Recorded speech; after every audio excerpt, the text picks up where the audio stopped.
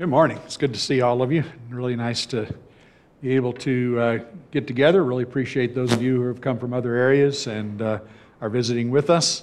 It's always a pleasure. Have some of our own out of town this week, and I'm sure there's still some that are feeling a little bit ill from the wonderful month of January. I'm really ready to proclaim myself completely healthy. And that's a dangerous thing to do. So, as Nicole has reminded me with her, keep getting something. So, but good to be with all of you. The principle of returning to the Lord is something that we see all the way through Scripture and has been repeated over and over again.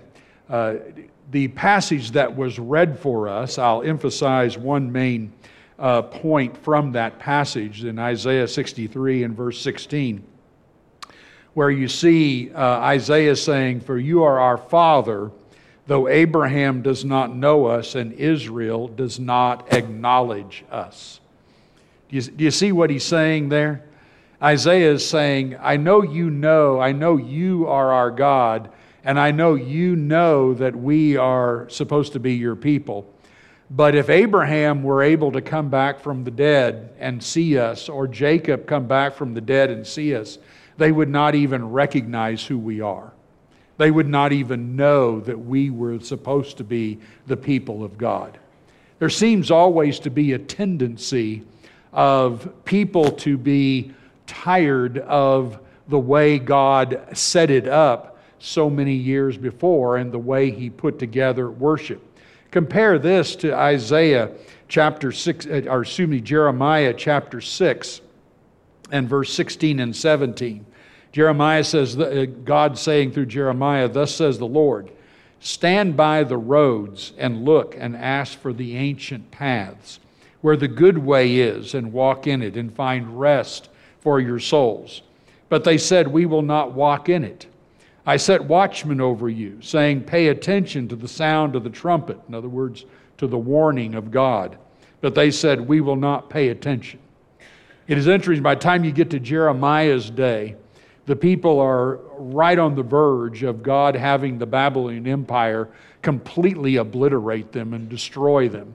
And yet they will not listen to God's call. They will not listen to what God is saying. They won't turn back, as the Lord says here, to the ancient ways. That's hard for us. Every generation says, oh, we just know so much better than that previous generation. We're just so much smarter than everybody else. But God has a standard that He always put together. You see that same thing emphasized in the New Testament. In Philippians 4 and verse 9, Paul, as he closes the letter to the Philippians, says, what you have learned and received and heard and seen in me, practice these things, and the God of peace will be with you. Just look at all the words he uses there. What you've learned from me, what you've received from me, what you've heard from me, and what you've seen in me. Only an apostle could say that. Only one whom God had inspired with His Word and had told him how to live, and that Paul was doing that, could actually say those words. He set himself up, along with the other 12 apostles, as the authority by which everyone who were Christians were to follow. 12 times in the book of 1 Corinthians, 12 times, Paul reminds the Corinthians, since they were going off and listening to other false preachers, he reminds them that what he taught them were the commandments of the Lord, and what he taught them was something that he taught in every single church and expected every single church to follow the same way. He says it in these words in one place, in 1 Corinthians 4 and verse 16 and 17. He says, I urge you then, be imitators of me. Again, who could say that but an apostle of the Lord? Be imitators of me. And then he says, that is why I sent Timothy, my beloved and faithful child in the Lord, to remind you of my ways in Christ. And notice these last words, which are repeated many times in 1 Corinthians, as I teach them everywhere in every church. That's the standard. And when we serve the Lord, the bottom line is we must go back to the standard. It may be 2,000 years old. And it's certainly true that people in every generation got tired of the standard and decided there were some new ways and better ways than the old ancient paths and the ancient ways. In the month of February, beginning today, I'm devoting our lessons on Sunday morning to the idea of the church and what it is. You might say, that just seems weird. I don't know. How basic can you get, etc. I guarantee you that most of the people that you will ever talk to who are religious in the whole world do not understand this word. And unfortunately, there is a large percentage of Christians that don't understand it either. They don't really understand what's going on. And the reason is because we have grown up in a culture that is so different than the way God originally had it in the first century, that it is just like Isaiah said in Isaiah 63. Abraham would not recognize us. Jacob would not recognize us. Jesus would not recognize us if we were to follow many of the ways that goes on in the world around us. And so we need to go back to the standard. We need to go back to the pattern that God gave in the New Testament in the very beginning, when Jesus and the apostles set up the way we were to serve God and how the word church fits into that service and that work before God. So this is where we'll begin this morning. I'm going to start with a quotation that will give you a little bit of an idea of what we are faced with as far as understanding this idea of church. This is a quotation from the beginning of a commentary on Ephesians. It is written by a Christian.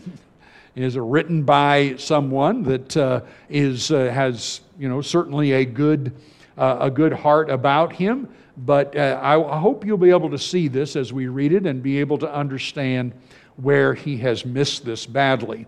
He said this, in Colossians, Paul emphasizes the supremacy of Christ, with everything that God has to give man being realized, enjoyed, and experienced exclusively in him. Then in the book of Ephesians, Paul emphasizes the supremacy of the church. In so doing, he shows that the church is the fullness of him that fills all in all. With everything Christ has to give, I think I typed that wrong, given to us, being experienced, enjoyed, and obtained exclusively in the church. In fact, Colossians teaches that there is just one spiritual blessing to be received outside of Christ. It is to that extent that Christ is not the fullness of the Godhead. In like manner, if there is just one spiritual blessing that can be received outside the church, it is to that extent the church is not the fullness of Christ. Okay, I'm going to highlight some words here.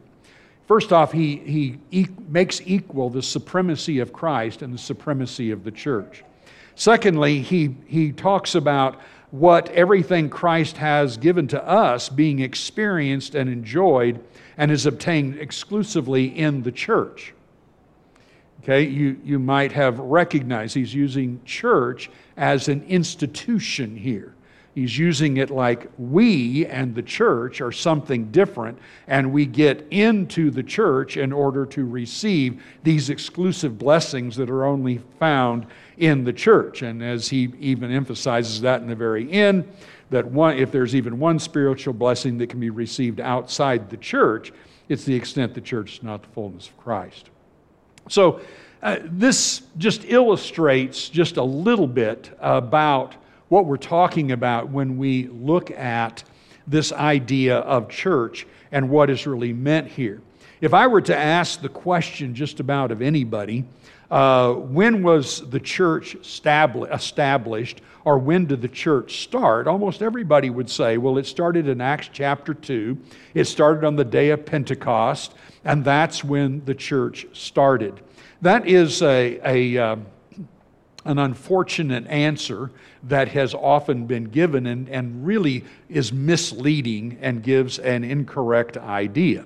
So let's begin just there. I would like you to consider first the origin of this word church.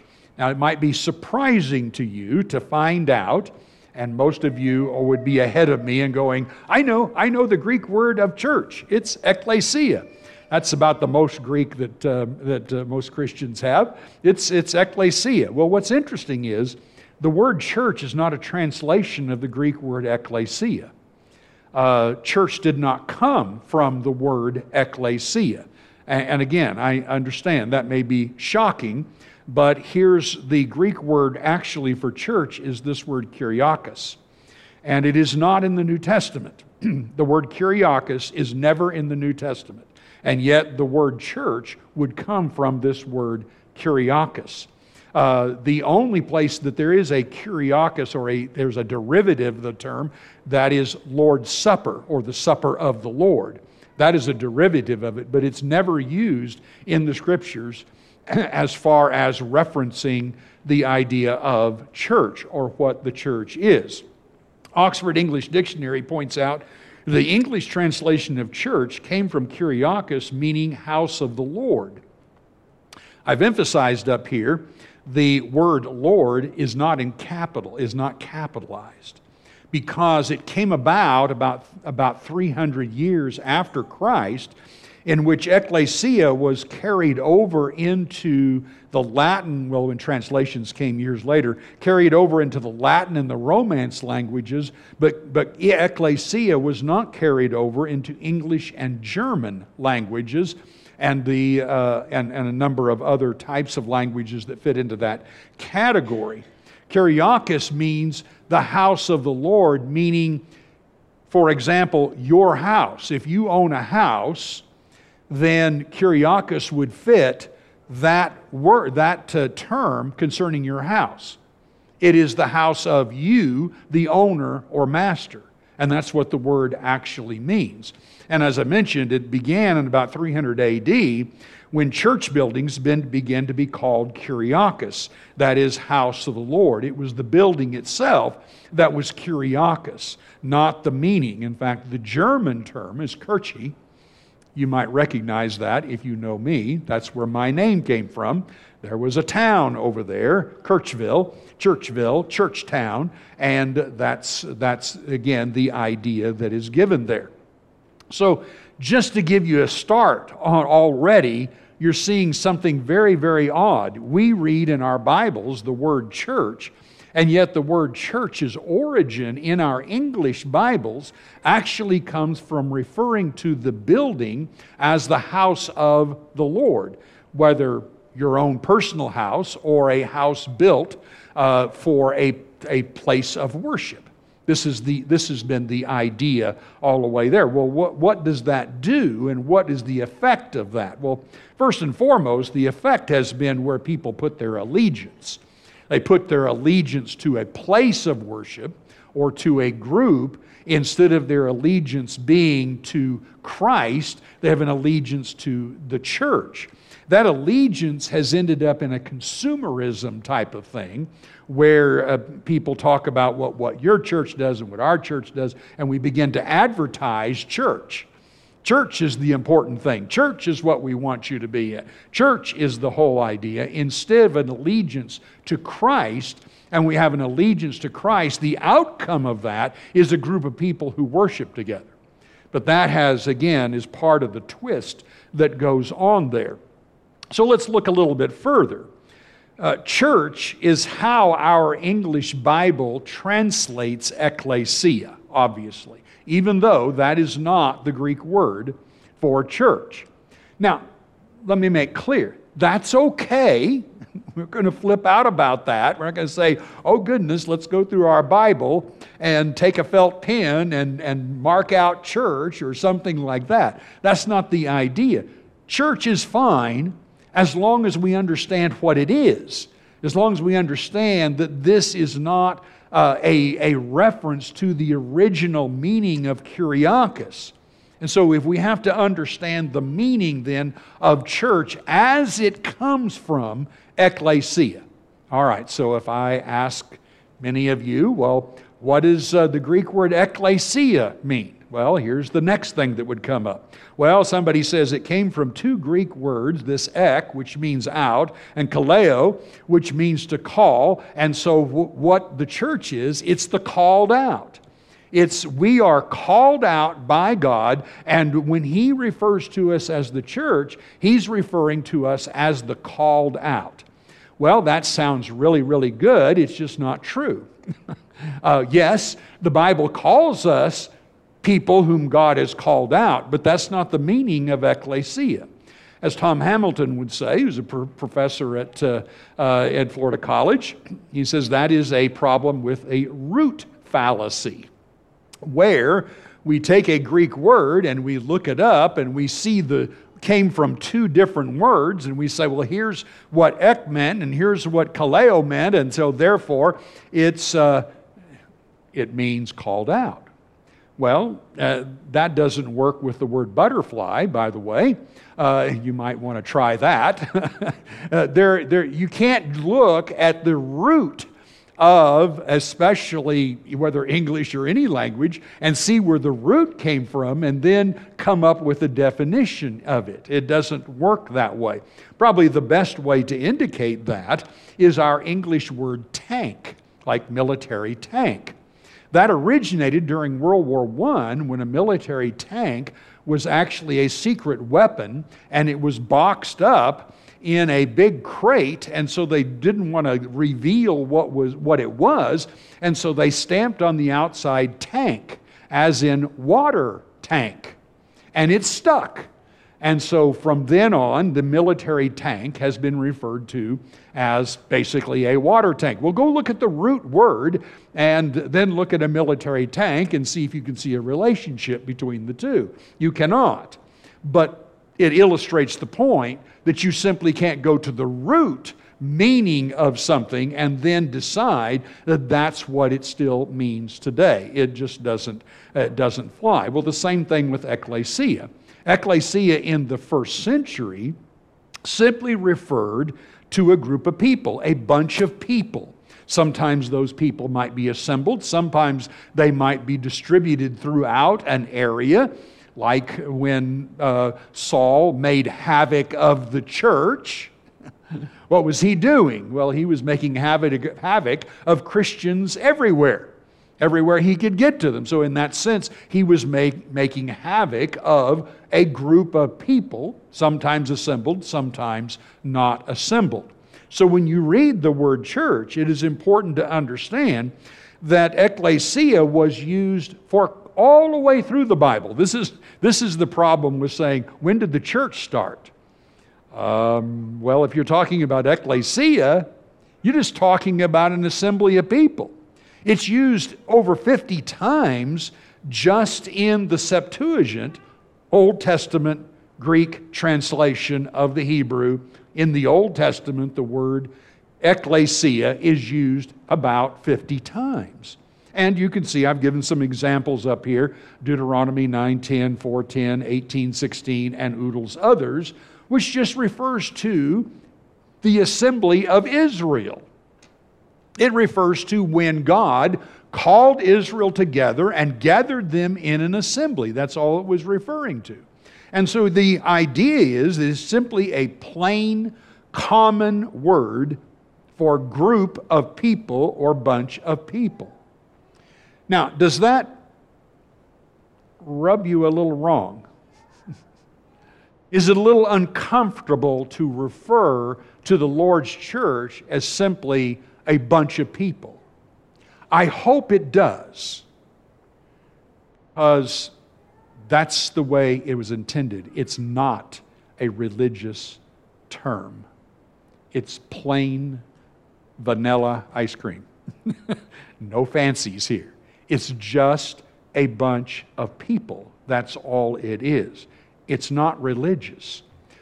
That you can see already that when we think of church as a religious term, it's going to throw us off base as we begin to read the Scriptures about it. We're going to begin to look at the Word in some kind of special and religious way. And that's not the idea at all when we look then at the Scriptures. That's not how that works. Consider this. Even in the New Testament, the word ecclesia is used not referring to what we would say is the Lord's church.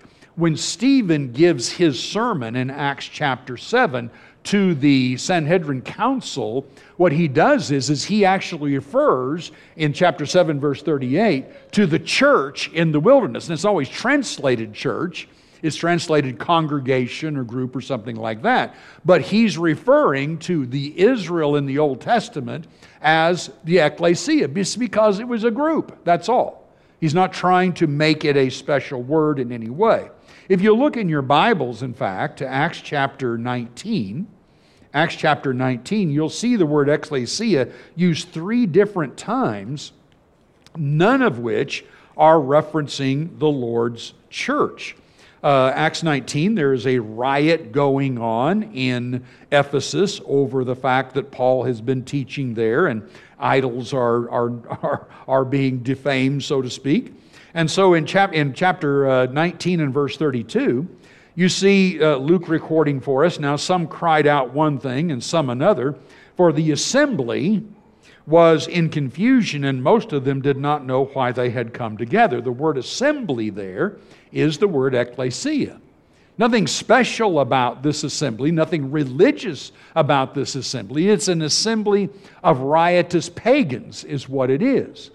Now, can you imagine for a moment what it would have been like if our translators, going back to 1600, had translated ecclesia the same way they translated ecclesia in all other places of the Scriptures? You would have just seen assembly or group or something like that when it referred to even the Lord's people. And it would have then taken away that idea of a special religious term at all. And so in fact, going on to verse 39, again it is used when the town clerk says, "But if you seek anything further, it shall be settled in a regular assembly." Well, this was basically a political assembly. Verse 41, and when he had said these things, he dismissed the assembly. He dismissed the ecclesia. Now imagine the other side of the coin. What if the translators had decided that the word ecclesia meant church, and every time they saw the word ecclesia, they translated church. So he dismissed the church here. Or the church was riotous, or something like this. And we'd go, whoa, what's going on? You see again the idea. It's not a religious term. It's a common term. It's just a term just like you and I would use if I said, "Hey, everybody come on over to our house. We'll have a big fun group of people together, and we'll eat and we'll do some things, or we'll invade Alan's house and watch Super Bowl. We'll do those things." That would be the same kind of assembly that is being used. It's just a common word all the way throughout the Scriptures, this non-religious term. So think about Acts 2:47. Here's where it'll twist your mind a little bit. How do you complete that sentence there? And the Lord added to the... Everybody thinks usually church. The Lord added to the church those who were being saved. And you might not realize that ecclesia is not even in that verse. Shock. That was in the King James Version. That's not a problem with it. I'm going to show you where it's not a problem with it. But it's in the King James Version. The Lord added to the church daily those who are being saved. In all of the more modern versions and all the updated versions, beginning with the American Standard Version way on back, it says, and the Lord added to their number day by day those who are being saved. Does that make more sense? Okay. So when we read the Lord added to the church day by day, because we already had in our mind that church is something different than us, that church refers to an institution or church refers to an organization, we're thinking then, okay, church is really special over here. The Lord built His church. There's nobody in it yet, but when they are baptized into Christ, then He adds them to His church. And we saw the church as some magical institution, so to speak, that is mystical, sitting up in the air. And I'll tell you what, 95% of the commentaries you're ever going to read are going to see it that way. That's the way they look at it because of this institution picture that's given of the church. And so it's like, for those of you who are old, and you might remember Robert Turner, the really wonderful Texas preacher. He talked about how people look at the church as a little red wagon that the Lord built, and you get in the little red wagon and you go to heaven that way. And then after a few years, the little red wagon broke down and it got all messed up. And so then people had to come and restore the little red wagon to back the way the God originally had it, so everybody could get in the right red wagon. And it's just that kind of craziness. But that's where this went. So ecclesia is not that. It's a non-religious term just referring to people, and it is a collective noun. One person is not a church. I love it when somebody says, "What are you?" "Oh, I'm Church of Christ." "No, you're not." "Well, I'm this, I'm that." "No, you're not. You're one person." You used to come to say to me, you say, "Hey, you got a herd of cows?" "Oh yeah, I got a herd of cows." "Let me see him." There he is. No, you can't have a herd of cows and only have one cow. There is a group here that is a collective noun. It refers if you said there's one herd of cows, it has a lot of cows in it. If you said there's one church over here, well, it has a lot of people in it. It's not one person. This is again an idea that goes cuckoo. Jesus did not say, "I'm going to build my salvation organization, and if you get in it, then you'll be saved." And that was what was the quotation that I gave in the beginning pretty well suggested, that you have to get into this mystical organization, the salvation organization, like it's the Ark of Noah. It's like, get in the ark, get in the church, and you'll be saved from destruction. That's not the way to look at that. People even talk about, did you know they fell away from the church? They didn't fall away from the church. They fell away from Jesus. That's what they fell away from. And Jesus removed them from His group of saved people. That's what happened. That's what the Scriptures would talk about. Those who are not written in the book of life are those who are not in God's church. That's His business and not ours. And that's the picture there. So every time you read the word church, here's what you do. You plug in group of people or a bunch of people, and I guarantee you, if you do that, you will never, ever misunderstand the text. Upon this rock, Jesus said, I will build my group of people.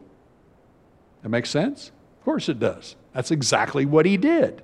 And the gates of Hades will not prevail against it. So looking at this biblically changes, hopefully, our perspective. Now, we got a lot more to say about this in future lessons this month, but this is the foundation of it. This is where it begins. Let's talk just a little bit here about the abuses that's taken place today. Church is now used to draw people. Well, you come to our church and we got this daycare, we got a school, we got this music that really entertains, we got good fellowship, we got young people, we've got youth ministers, we got on and on and on. It's a club advertisement is what it is. Jesus is our draw. We are not the draw. We are fallible people who seek the forgiveness of the Lord and want everybody else to seek that forgiveness, and that's what we are. You realize the word ecclesia is only used twice in all the gospel accounts? Matthew, Mark, Luke, and John, there is no such ecclesia used except twice. The passages are up here. The first one, chapter 15, verse 17, Jesus isn't even talking in that place about His future church that He is going to build, or a group of people. He's not even talking about it there. So there's only one place where He's actually talking about His church, and that's Matthew 16, 18, when He says, upon this rock I'll build my church, my group of people. You say, church is never emphasized there? No, it's not. What is emphasized? The kingdom.